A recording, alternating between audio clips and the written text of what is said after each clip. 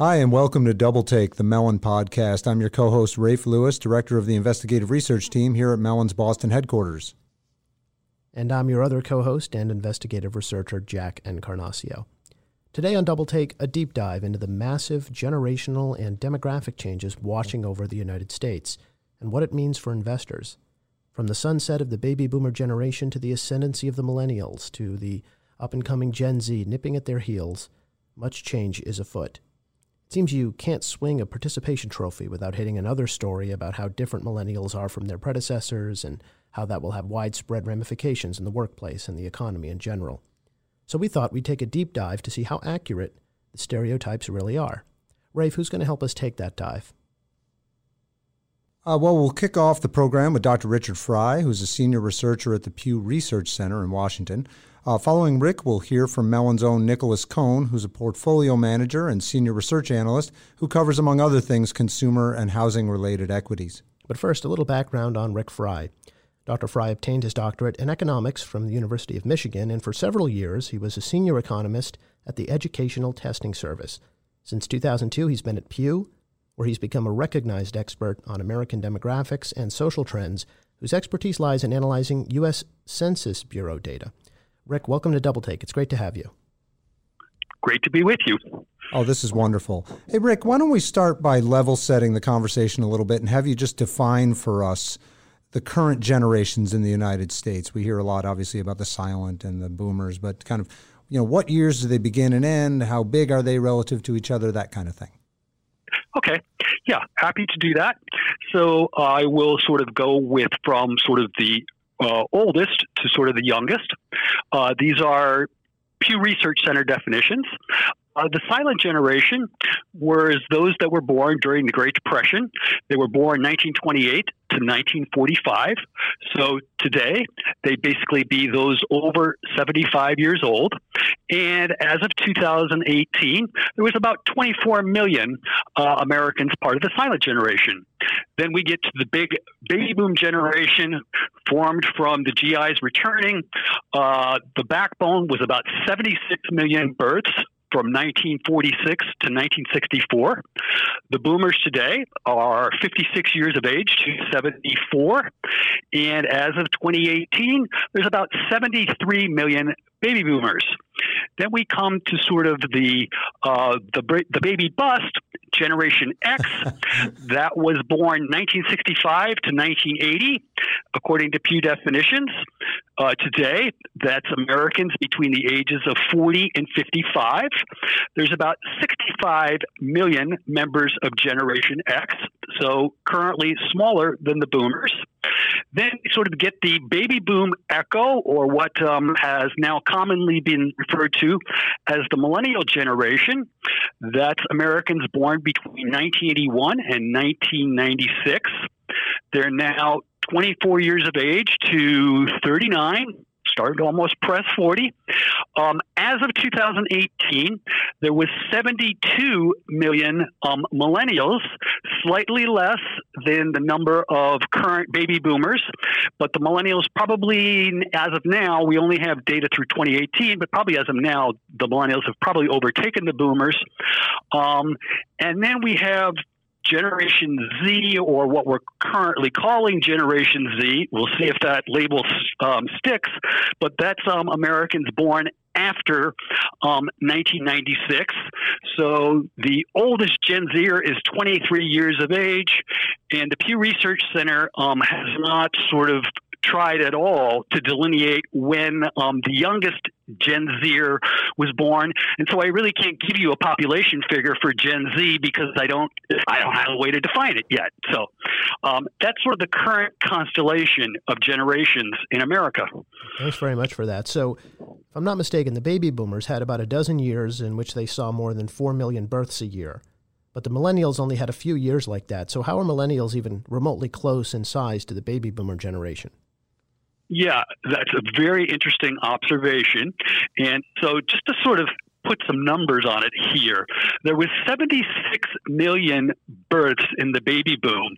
And at their peak, there was 79 million baby boomers. And so what that sort of tells you is that immigration didn't really impact too much the ranks of the baby boom generation as they matured. You're right. Not so with the millennials. The millennials, sort of, if you look at the births constituting them, they were only 62 million. They're up 72 million now, and the Census Bureau projects that at their peak, they're going to peak at about 76 million. So what goes on there? 76 million, but only 62 million births. This tells you one of the demographic differences between the millennials and the boomers is that the millennials were coming of age when immigration to the U.S. during the 80s and 90s. We had big immigration flows, including some children coming on. So basically, millennials, their numbers have been stoked by the immigration wave to the U.S. That we've experienced over the last 25 years. So does that mean that they are inherently more diverse than all the generations that came before them, or at least, if going back just to the silent generation? Because I mean, we know there was a huge immigration wave before that, but as you know, Correct. In these current cohorts, so it is they are a more diverse generation. And what does that mean about everything about them? I mean, they're the way they live, their worldview, what they purchase, what they do. Just to put some sort of numbers on it, the boomers are about 72% non-Hispanic whites, whereas the millennials are only about 55% non-Hispanic whites. So clearly, you're right. The millennials, more racial ethnic minorities, and that has implications. And let me just mention a couple of them. I sort of like to think about the housing market.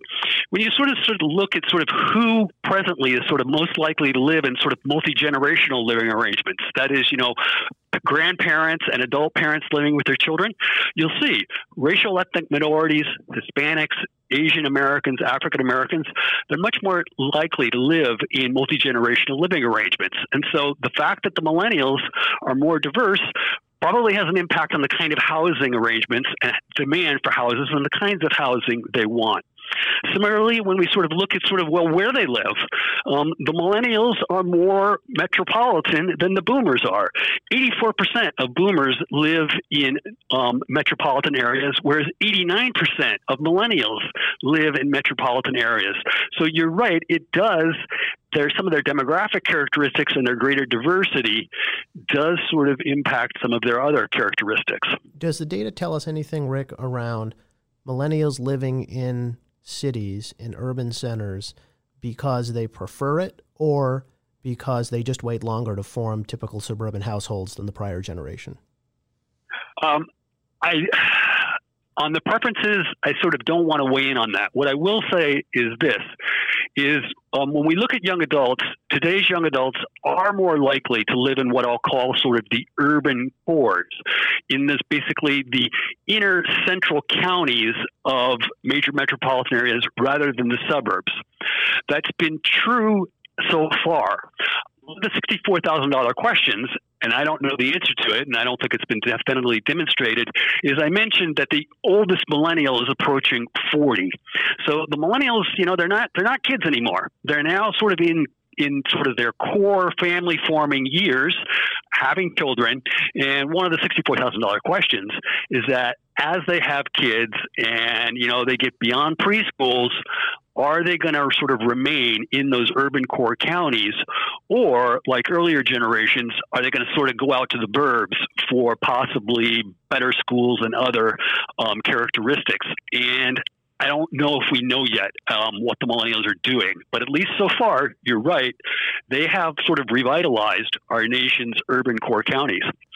Rick, one of the negative stereotypes about millennials is that they came out of college, they were totally saddled with student loan debt, and they ended up living in their parents' basements and, disappointing to their baby boomer, parents. But from what I'm hearing from you, that may be an unfair stereotype in that there may be some subset of this cohort that is a multi-generational household that may prefer to live like that, and some of this may be a choice rather than a obligation or a need. Yeah.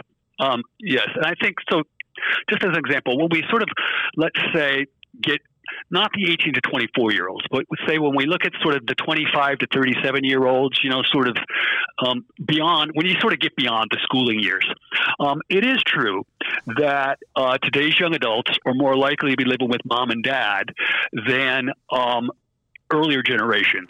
But it's probably not the college educated who are the ones that have more of the student debt. That's much more a phenomenon of the less educated young adults than the better educated ones. So yeah, they are more likely to live with mom and dad, but it's not because of student debt, at least not among the 25 to say 37-year-olds. And I think there are some indicators that, sort of this sort of stereotype, they are sort of later to launch, but they're clearly pursuing more schooling. And that's probably one of the reasons that they're later to launch. And I think, and we can get into this, I think when you sort of go out and you sort of look at how much are they earning, how much are they working, the notion of sort of the lazy millennial, I think, doesn't sort of stand up to scrutiny.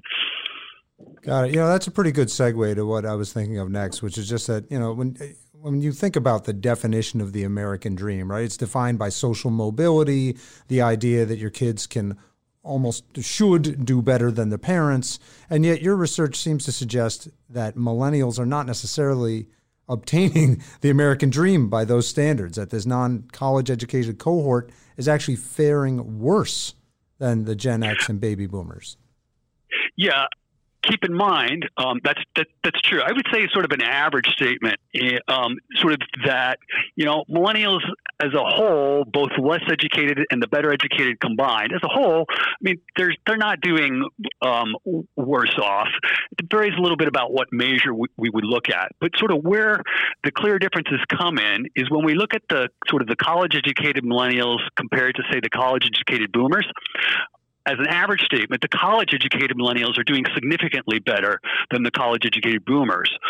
Where the millennials are really struggling is, you're right, the less educated ones, the ones particularly that have not pursued any post-secondary education after high school. They are faring significantly worse than, say, their boomer counterparts were back in the early 80s. Let me just sort of put some numbers on it. If we sort of look at sort of the earnings of full-time workers, for a high school educated boomer back in the early 80s, high school educated boomer made about $34,000. A less educated millennial today makes about $31,000. So where the millennials are struggling relative to their boomer parents, it's among the less educated ones. Similarly, if we look at their household incomes, the less educated millennials don't have the household incomes that the less educated boomers had. So where the millennials are really struggling is among the less educated ones. And just to clarify, when you say the $34,000 income for the high school educated boomer versus $31,000 for the millennial high school educated cohort, are those inflation adjusted dollars or? Yes. Oh, these are everything's basically, that number was in 2018 dollars. Yes. And everything, yes, I've adjusted for inflation. And that was for one that sort of reported that the prior year they were working full-time. So this is sort of earnings of full-time young adults. All right, Rick, that's great. So diving a little more into the actual millennial category itself, your work seems to suggest that we're starting to see some divergence among male millennials and female millennials.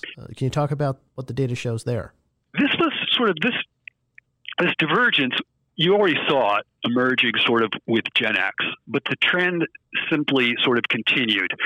If we sort of look at the baby boomers back in the 80s, the guys tended to be better educated than young boomer women. That there was a crossover in the late 80s and 90s, already apparent among the Gen X as they were coming of age. But now sort of what we see among less millennial women, let me sort of first focus on education. Today's millennial young women, almost 40% of them have completed at least to bachelor's degree. Among their millennial male counterparts, around 33%, about a third. So there's about a good 7 percentage point gap nationally between millennial women and millennial men in higher education attainment. If we sort of look at their earnings, the gap in earnings between young men and young women has narrowed. Roughly speaking, these aren't going to be exact figures, but back in 1980, among, say, young women, they were making maybe close to 70 cents on the dollar that a young man made. That gap has narrowed, and now sort of young women make about 85% on the dollar that a young man makes. So there has been sort of a shift in roles where opportunities and career choices, as well as educational choices, in some areas, young women are significantly now outpacing young men. Well, that leads nicely back a little bit into the conversation about student debt, which is an overwhelming conversation for that millennial generation, right? So I guess what I wonder is the perception, at least in my Gen X generation, is that the millennials have it a lot worse when it comes to student debt. School's more expensive. They need more levels of it to kind of attain the same level of earnings maybe that a millennial or a baby boomer could have had with just a BA or just high school. It seems like it's always going up another step. Is it true? Do they have more debt? Are they more burdened? Yes. Let's sort of put some numbers on it. And the data that I'm citing, is coming from the Federal Reserve. They do their wealth survey every 3 years. That's where this is coming from. And they've been doing this wealth survey. It goes all the way back to the 1980s. But back in the 80s, they didn't ask about student debt. So I don't have student debt figures for the boomers back in the 80s. That might be telling in its own right, though, Rick, right? I mean, the fact that they weren't asking means maybe it wasn't important. They didn't even ask it. Yes. So what I can do, though, is I can sort of compare as of 2016, which was the latest Fed survey we have, I can compare the millennials' debts in 2016 to sort of what Gen X had when they were sort of young, similarly aged, back in 1998. Okay, and these are household figures. That's sort of the unit of analysis that the Fed works with. Back in 1998, when we looked at Gen Xers when they were basically 22 to 37, about 23% of Gen X households back in 1998 reported, I have some student debt.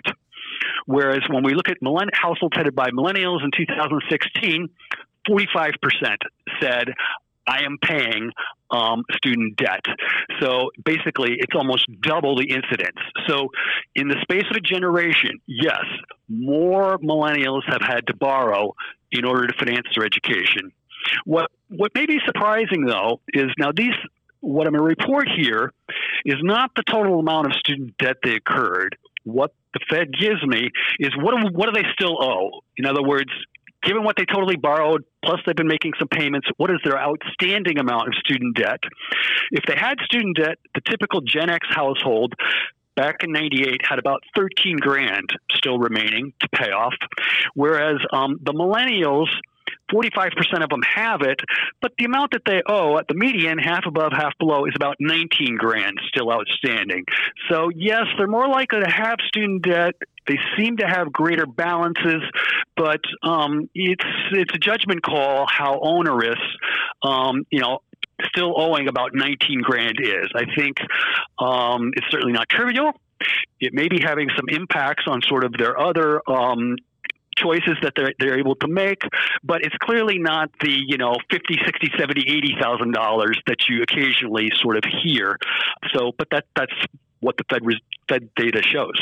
Rick, you published a fantastic report in October highlighting that U.S. household size, meaning the number of people in the average household, is now increasing for the first time in over a century. Why is that happening? There's several reasons. One is the fact, as I alluded to early in our conversation, the U.S. is increasingly a more racially and ethnic diverse country. And racial and ethnic minorities, they are much more likely to live in a multi-generational living arrangement that typically entails a bigger household. So sort of one of the long run driving factors here is sort of, again, growing racial ethnic diversity. More families choose to living with multiple families under their roof. So that's kind of a long run driver of rising household size. But in addition, there's also been a sort of a short run factor in the wake of the housing bust, in the wake of the Great Recession. Household formation really slowed down. It really lagged. It especially lagged among the nation's young adults. It still hasn't, sort of fully recovered. And so in the wake of the Great Recession, we simply had what I elsewhere have termed more shared living, more people either living with relatives or living with non-relatives. And so that, again, more adults per household. And so, yeah, it's rather startling. At least this decade, this is the first decade in a long, long time in which American households seem to be getting bigger rather than the long-run trend of getting smaller. Does the data say anything about whether the millennials and maybe the older Gen Z are buying into the traditional concept of family, marriage, having kids? I mean, what's happening there? I certainly don't want to speak about Gen Z on this because they're simply not old enough. Right. I think, to some extent, with sort of getting into sort of survey data, which my colleagues are very good at, to some extent, let's just sort of, look at the fertility numbers, what we get out of the Census Bureau. And I think on that score, we know that they are sort of certainly at least postponing marriage, if not foregoing it altogether. And then, norms have changed.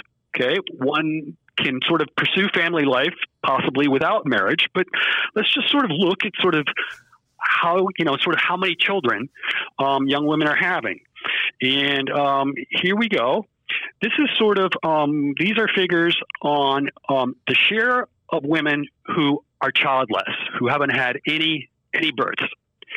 And what we saw back in 1980, if we look at 18 to 34-year-olds, that's what the framework is. Back in 1980, 47% of 18 to 34-year-old women reported that they had never given birth, were childless. By 2018, it is now 59% of 18 to 34-year-old women are childless.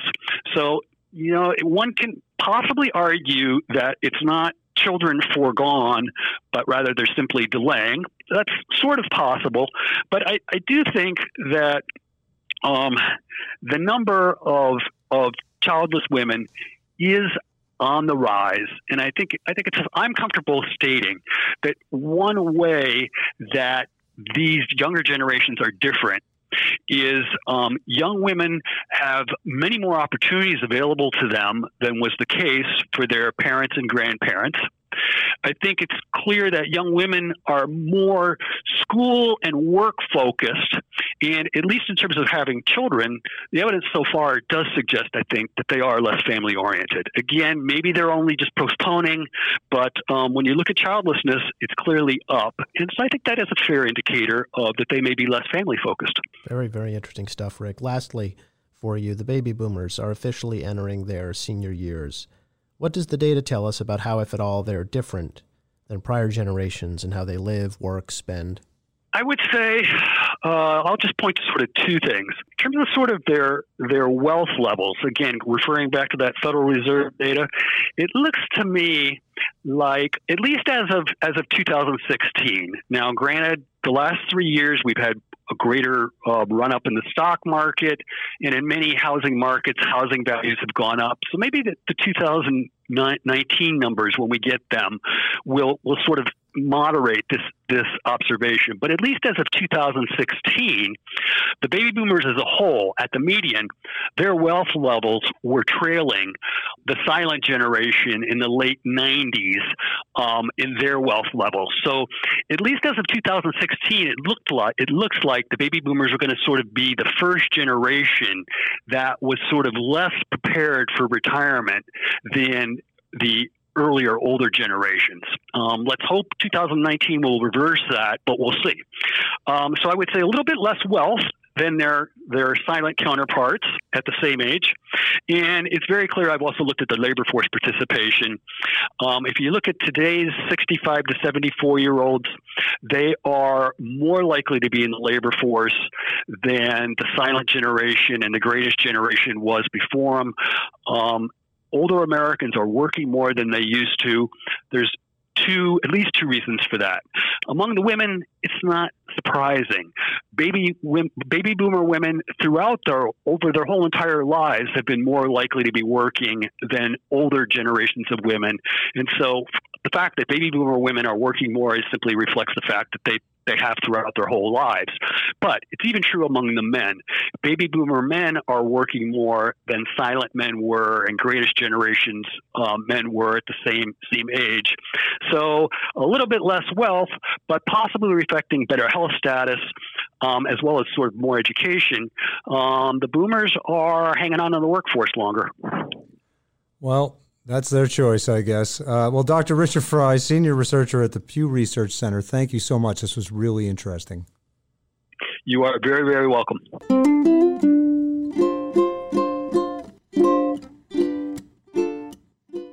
Welcome back to Double Take, where for this episode we're drilling down into the ramifications of massive generational change overtaking the United States and thinking about how the COVID-19 pandemic, the resultant recession, and the social strife that has erupted since may have altered the entire trajectory. So we've heard what the data leading up to the pandemic were telling us. Now let's turn to the future and how to think about what all these changes will mean going forward, particularly for investors. Rafe, please tee up our next guest. With pleasure. Joining us from his home office in Boston is Nick Cohn, who's a portfolio manager and senior equity analyst for Mellon, who covers consumer durables, home builders, housing-related stocks. And a key way Nick does that is by diving down into demographic data and making forecasts. So Nick, I'll say it, it's nowhere in his formal bio, but he's one of Mellon's big thinkers. He's a fella just as much at home in the forest as he is in the trees. He's a graduate of Johns Hopkins. He majored in political science. He spent time at BlackRock, Sonnian Capital, Fidelity. He also happens to be a millennial and, in keeping with stereotypes, a serious foodie. So we expect plenty of references to aromatic bone broths, esoteric sauces, and all the kinds of cooking that has flowered during this pandemic. And I will also mention, just lastly, that we initially recorded an interview with Nick on this very topic right before the pandemic hit, and had to shelve it because, well, the entire world has basically changed since then. So let's hear how his answers may have changed in this intervening time. Nick, welcome. Thank you, guys. Thanks for having me. I guess I'll start by giving us all a collective pat on the back. And this is completely unaccountable to any of our listeners, but we got a lot of stuff right, even given that there was a pandemic. So, I think we'll go in depth on a lot of the forecasts that we have for the housing market, and and how millennials are going to be similar and different to the generations that preceded them as they age. I will just share a funny little tidbit from our first recording. Rafe actually asked if all the new teleworking tools would allow for people to live further from their physical workplaces. He asked this in January 2020, and I said, yeah, I mean, sure, that sounds good, but there's absolutely no data to support that. So we probably shouldn't even talk about the context of the podcast. Just call me Nostradamus, and I'll be going out to buy lottery tickets after this interview. Yeah, the intervening 3 months have given us a little bit of data to suggest there might have been something to that theory. But glad to be here, glad to be back. Yeah, this is a great topic because it's there are a lot of things that have changed from the first time we talked about this together, and but there's a lot of things that haven't, and where the trends we were predicting would emerge have emerged, and might be even more enduring than we initially thought. So thanks for having me. Really cool. Really excited to revisit this even in this context, or perhaps even more so. Now, Nick, I know that you heard the comments of our preceding guest, Rick Fry. He says the $64,000 question as we examine the ascendance of the millennials is, will they ultimately settle down, buy a house, make a family, or are they somehow doomed to dwell perpetually in cramped urban confines with roomies? So now let's feather into that question the added complexity of a pandemic, which resulted obviously in hundreds of millions of Americans locked down in their living rooms, be they on sprawling ranches or cramped condos. They may not ever return to the office, thus redrawing the very confines of where they can live. How do you think about the future of home ownership for millennials, and does the pandemic accelerate or alter any of your predictions? Great questions. So prior to the pandemic, I would have said people are over extrapolating life stage differences into generational differences, in that they are assuming that because millennials currently live very differently from Gen Xers and baby boomers, they concentrate in urban cores, they live in smaller apartments with more people, that's how they always want to live. And I think the evidence suggests that as millennials age, they start to look more like we imagine Gen Xers and baby boomers. And so I was already predicting that suburbs and exurbs would be net beneficiaries of these trends, and that entry-level single-family housing would be one of the hottest consumer durable industries or sub-industries as these demographic trends manifested in very strong housing demand this year and kind of into the mid to late 2020s based on age curves. We never get to see if I would have been right anyways, but we can clearly say that those things are happening strongly as a reaction to COVID-19. The housing market is incredibly strong, especially given the drop in general consumer confidence. Suburbs and exurbs are disproportionately seeing demand, and the strongest segment anecdotally is the sub $500,000 entry-level single-family house. I think this is an acceleration of what would have happened anyways. And as a result, I think this is more sustainable than some other people might. Though I will caution that a number of consumer durable categories, boats, RVs, that are expressions of people wanting more space, are seeing acyclically strong demand right now. That probably is not a full secular change unless unless we are currently living the new normal. And it's not a question for me. I can just say is, somebody who thinks about stuff like this, I think it's difficult to say with any certainty right now. And I think you have to assume that a broad distribution of possibilities are in play. Nick, how do you reconcile this really strong housing market with unemployment levels that haven't reached these heights or depths, since the Great Depression, well beyond what we saw during the Great Recession a little over 10 years ago? You've got loan forbearances ticking up pretty dramatically. You've got a lot of late rent payments out there. How can these two things coexist? So that's a great question, and I will offer a couple reasons, but I'm not sure that I've completely connected all the dots, in that I am not confident that all of the strength we are seeing right now is sustainable in the near term. I am confident that it's sustainable in the medium, kind of 3 to 5 year term. It doesn't look like an overshoot, but COVID has made near-term economic forecasting really difficult. So the first and kind of saddest part of answer to your question is a lot of the unemployment that we are seeing is at kind of the lowest wage levels where people probably weren't going to be buying houses anyways. We haven't yet fully seen the economic damage of COVID cascade into the middle class yet. We have a little bit, But it is a very open question as to whether the economy and society recovers quickly enough such that the damage doesn't really cascade into the middle class. So, if you think about the industries that have been disproportionately hit with job losses, food service, for example, those are industries that have a lot of renters rather than buyers among their employees. Now, it's unequivocally a bad thing to have so many productive Americans out of work.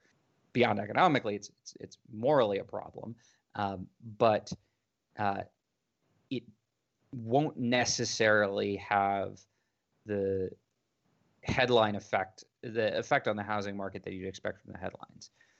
Another thing is that people, and I'm trying to be careful with my language here, both the workforce and employers and the government seem to be thinking about a lot of this unemployment as temporary. You've seen big unemployment spikes, not quite this big, but you've seen big unemployment spikes locally around disasters. We've separately talked about kind of the experience of some of the Gulf Coast states around Hurricane Katrina, and you see temporary unemployment spikes and then reasonably quick returns to previous trend. And purchase behavior actually doesn't get that affected by unemployment that is viewed as temporary. I honestly do not know how temporary a lot of this unemployment will prove to be, and I think it's a very important question for things much more important than the housing market. But I will say that purchase behavior for certain consumer durables more closely looks like what people would do with temporary rather than permanent unemployment. You also have a genuinely and generally effective government stimulus program or series of government stimulus programs that have given people a little bit of extra spending money. Obviously, it's not really the difference between having a house and not, but it cascades through the economy and leaves us at higher consumer confidence levels than you'd otherwise expect. Similarly, the wealth effect from the stock market does genuinely have an effect on people's purchase behavior. Not the average person, but at the margin it matters. And then on top of that, I was alluding to it earlier, but let me say it more explicitly. There is some meaningful spike in demand from people wanting space of their own. You see it with houses, you see it with boats, you see it with RVs. Now, the housing market is so big that I just don't think that's all of it. But that's certainly affecting the numbers. And, far be it from me to tell you exactly how much that is or how long it's going to continue to be a tailwind to housing demand. What I can say, though, is housing demand is incredibly strong right now.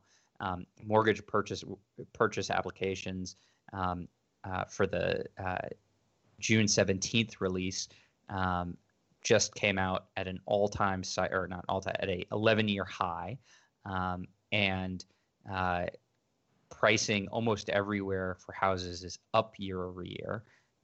It's a very strong market, not just strong for COVID. So, Nick, the counter narrative out there, at least until the pandemic, was that you have a generation of young adults who grew up watching the family home get foreclosed on, right, during the Great Recession. So there's a lot of scar tissue there. And now they're loath to sink capital into a house only to, potentially lose their equity investment. It sounds like you don't quite buy that, or that there's more to say there.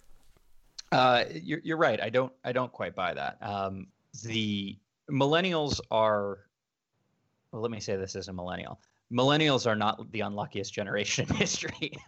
I've seen that meme floating around a little bit, and it's just wrong. I mean, this is pretty much every generation has dealt with some amount of hardship, and in many cases more significant hardship than we have. I think we've had our struggles, and I think you can use those struggles to create some narratives about ways in which millennials are different. But I think when you dig into the data don't really support some of the most popular narratives. For example, if you look at this is pre-COVID, gaps to historical home ownership rates among wealthy Americans and poorer Americans. Poorer Americans, while they own homes at lesser rates than wealthy Americans, actually own homes at similar rates to what they did previously in history. It's wealthy Americans who are really undershooting the historical average of home ownership. So I don't buy the narrative that millennials can't purchase homes or are, just so economically damaged by the great financial crisis we'll see about COVID that they are stunted relative to previous generations in their ability to purchase. It seems to be more of an issue of choice. And I think this shows up, some of the stronger narratives show up in some of the data around, for example, childbirth. Millennial women are choosing to have children later than other generations. And this is a traditional trigger towards buying a house, either having a child or preparing to have a child. And so I think that gives a little more credence to the idea that millennials look like other generations with a little bit of a lag. I guess the final point I'd make is millennials aren't ultimately that different from other generations in how they spend their money at various stages of life. I've done a lot of research on changes in purchase behavior by age cohorts, changes in headship, so the propensity to head your own household by age cohort. And millennials kind of behave a little bit in the direction of each of the popular narratives about how they're different, but just the magnitude of difference isn't that great. Nick, the after effects of the killing of George Floyd on a street in Minneapolis, I don't think we really know what the full impact of that is going to be. But I believe, regardless of that the second quarter of 2020 will forever be remembered as a time of civil strife. I mean, the most in the United States since the 1960s riots that followed the assassination of Dr. Martin Luther King Jr. Those riots led largely, I think they were probably the main catalyst to the so-called white flight movement to the suburbs, when a lot of white middle-class city dwellers left. This time around, you do have crowds in the street that are largely peaceful. There have been some instances of violence, looting, rioting. What's your take? I mean, is there a chance that we're going to have another flight from the city because of what's been going on? So I think there's a lot to unpack with that question, and I'll do my best to answer it, but I don't think I'm capable of answering it fully, and I don't know that anybody is right now. I think there is a popular narrative that the late 60s riots explain white flight, but I don't particularly subscribe to that. I think the suburbanization of America, is what I will call it, was a more continuous trend than that point narrative gives it credit for. And the, I guess we can call white flight and regentrification of American cities pretty closely mirrors urban crime rates, broadly and certainly specifically in various cities. So I don't buy the idea that specific outbreaks of unrest cause big migrations. And, one of the counterfactuals is, you can look at some of the really disruptive riots in the early 90s in Los Angeles, but they happened at the beginning of a trend of kind of regentrification of Los Angeles and other cities, and didn't really have much of an effect. If my narrative about urban crime rates generally, not specifically in any instances, affecting whether people who can afford to live elsewhere want to live elsewhere, if that's true, we're really so far away from any of the historic levels that we saw in the 70s, 80s, and early 90s, and even early 2000s, that prompted people with means to leave the city in the first place. So could we be at the start of some generational change in urban safety and people's perception of how desirable it is to live in a city because of unrest. Maybe I just don't see it, and I don't know. I think it's a lot to infer that from a few weeks of very peaceful protests with broad social support. I just don't see that.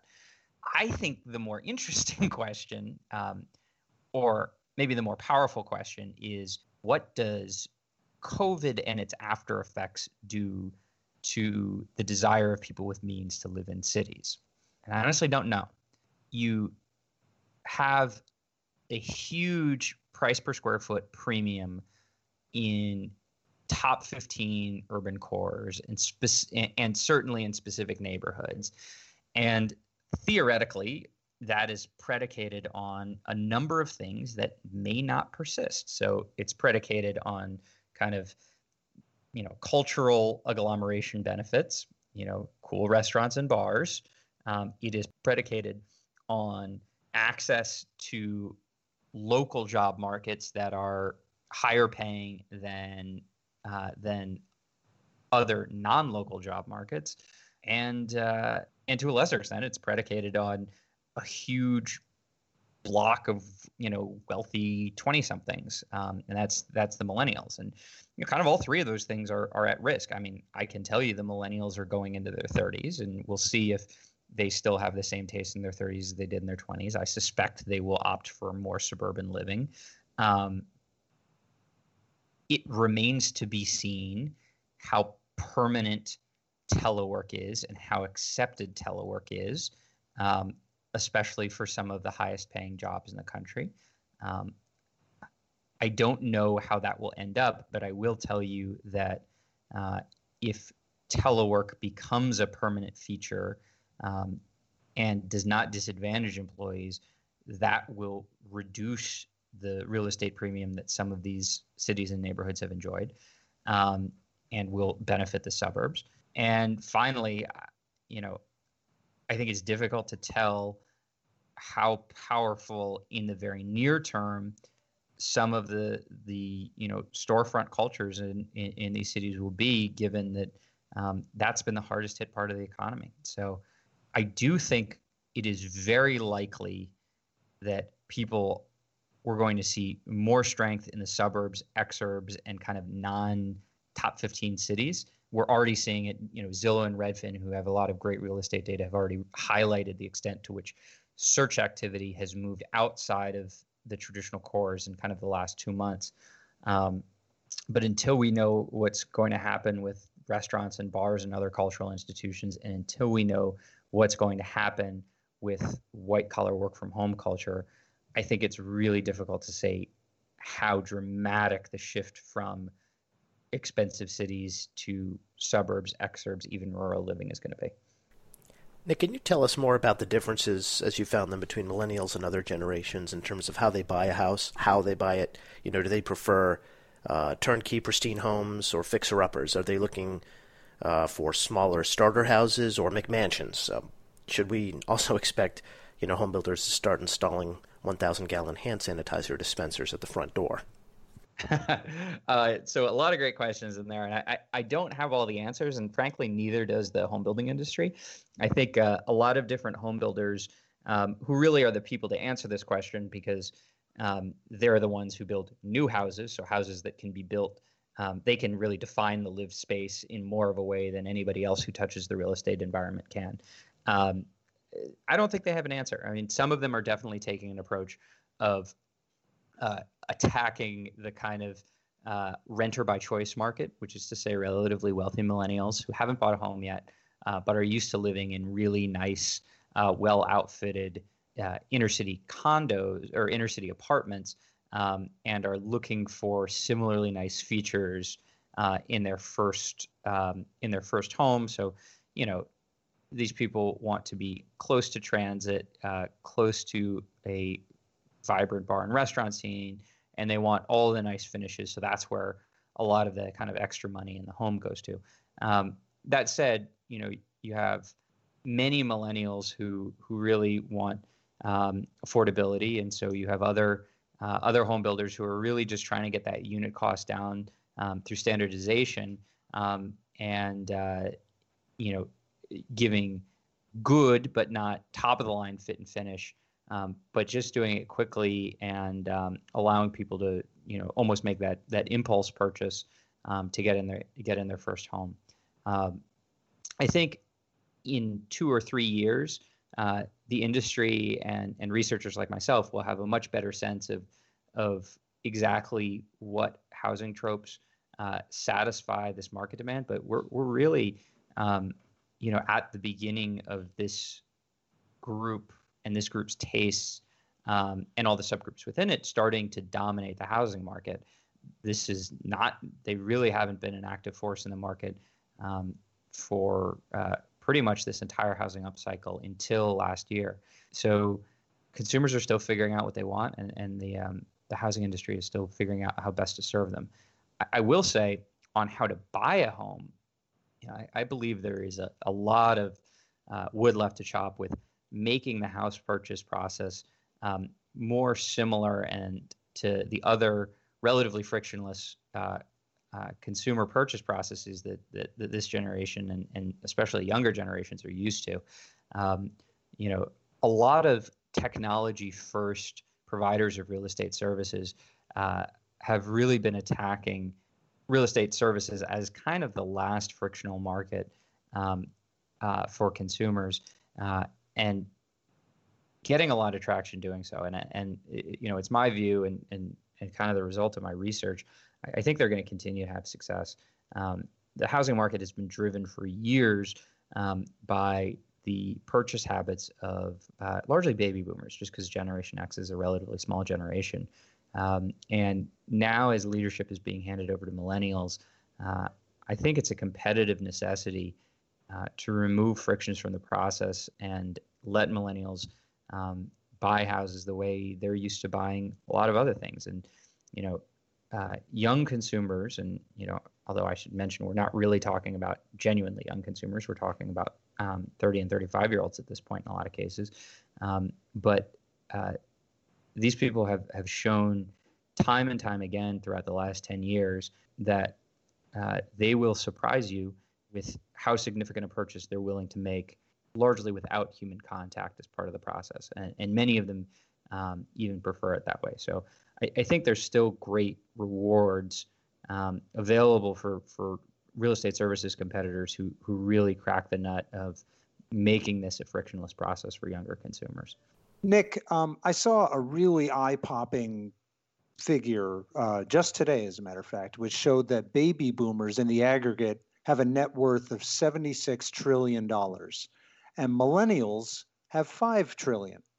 And that said to me that at some point in the coming decade or so, I would assume there's going to be a large transfer of wealth from these baby boomers, presumably to their kids, their grandkids, maybe to some, philanthropic causes. But I'm assuming the millennials are going to have quite a bit more money at some point.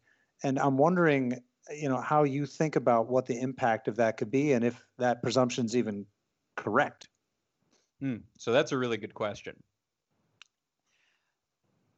I haven't done enough work on exactly how that wealth is distributed to know what effect that is going to have on the median millennial, or even kind of the top 20th percentile millennial. It may or may not have a large effect. I would have to do that work before I'd feel comfortable commenting. I think one thing that I have done a lot of work on, and I do feel comfortable commentating on, is millennials are going to be spending more money, partly because they're going to have more money, even, regardless of intergenerational wealth transfers.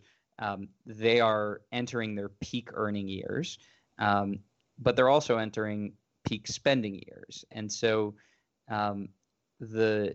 as the demographic, we've talked a lot about how the demographic bulge of millennials is going to be a large tailwind for the housing market in the coming years, but it's going to be a large tailwind for a number of other categories as well.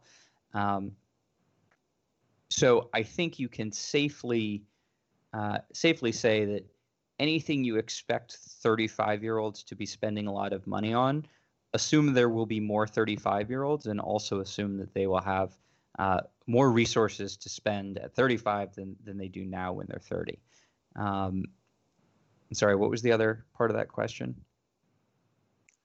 Oh, it was just whether the presumption's even correct that the millennials are actually going to get their hands on that money.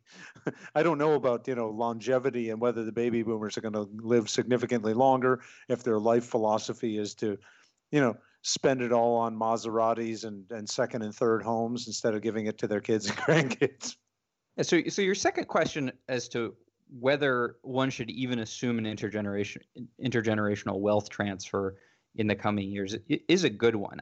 I won't say I have a complete answer, but I will say generally, when looking at behaviors associated with old age, or let me say behaviors associated with older ages, the boomer generation has consistently surprised to how long they do the middle age thing and how late they start doing the old age thing. Somewhere where we've talked, where it's gotten a lot of scrutiny is working. So, boomers are staying in the workforce for a longer time than you might otherwise expect for various reasons. And they are certainly have been supporting the housing market a little longer and forming new households a little longer than you would have expected given previous generations. Now, I think it's a little too morbid, and I certainly don't have any data to speculate whether that extends to dying or giving money to younger generations.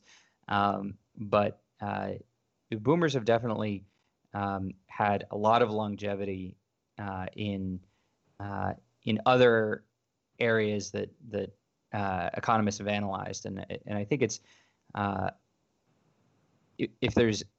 think a lot of energy is spent on trying to figure out how millennials are different from the generations that preceded them. Honestly, I mean,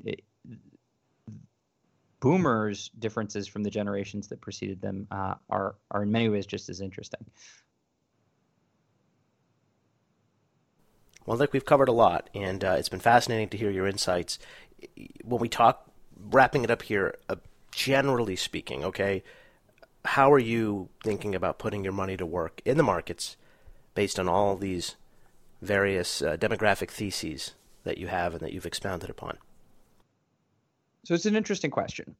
Generally speaking, I think the market over-extrapolates life stage differences into generational differences.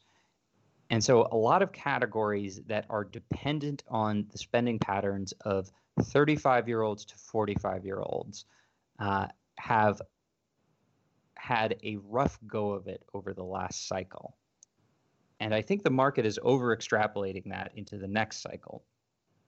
So I'll highlight single-family housing, especially entry-level single-family housing, as a category that will do much better than market consensus expects over the next 5 to 10 years. Demographics will go from being a pretty significant headwind to a very significant tailwind. And I still think there's opportunity for consensus to come around to that understanding. Right, the sense being that, don't interpret what may be very well delayed spending decisions that we would have expected of people that are the age of millennials as some kind of choice that they've made to consciously avoid that choice altogether. It's not, like you said, something that is at the core of who they are as much as it may be coming later than the market had reason to expect. I'd actually go a step further and say, I don't think, with the exception of choosing when to have children, I don't think millennials are delaying home purchases and other patterns of consumption that much. I think there's much more ink spilled on the topic than is deserved. I think largely what you're seeing is you are looking back on an upcycle, and here I'm talking about kind of 2009 to the present, dominated by the spending habits of people in their 60s and people in their 20s. And I think the market and participants in the market learn a lot of weird lessons about what consumption looks like when those are the two dominant groups. And we're going to move into a new decade where consumption is dominated by people in their 30s. And I think some categories, and again, I'll highlight single-family housing here, some categories will look a lot more attractive when viewed in that light.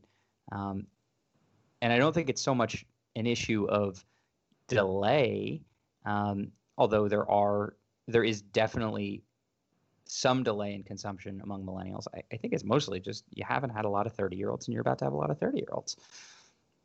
Something to look forward to, perhaps. Well, Nick, it's been great to have you. Thanks so much for your insights here on Double Take, and I'm sure we'll be catching up again some point down the road. Great. Thank you so much, guys.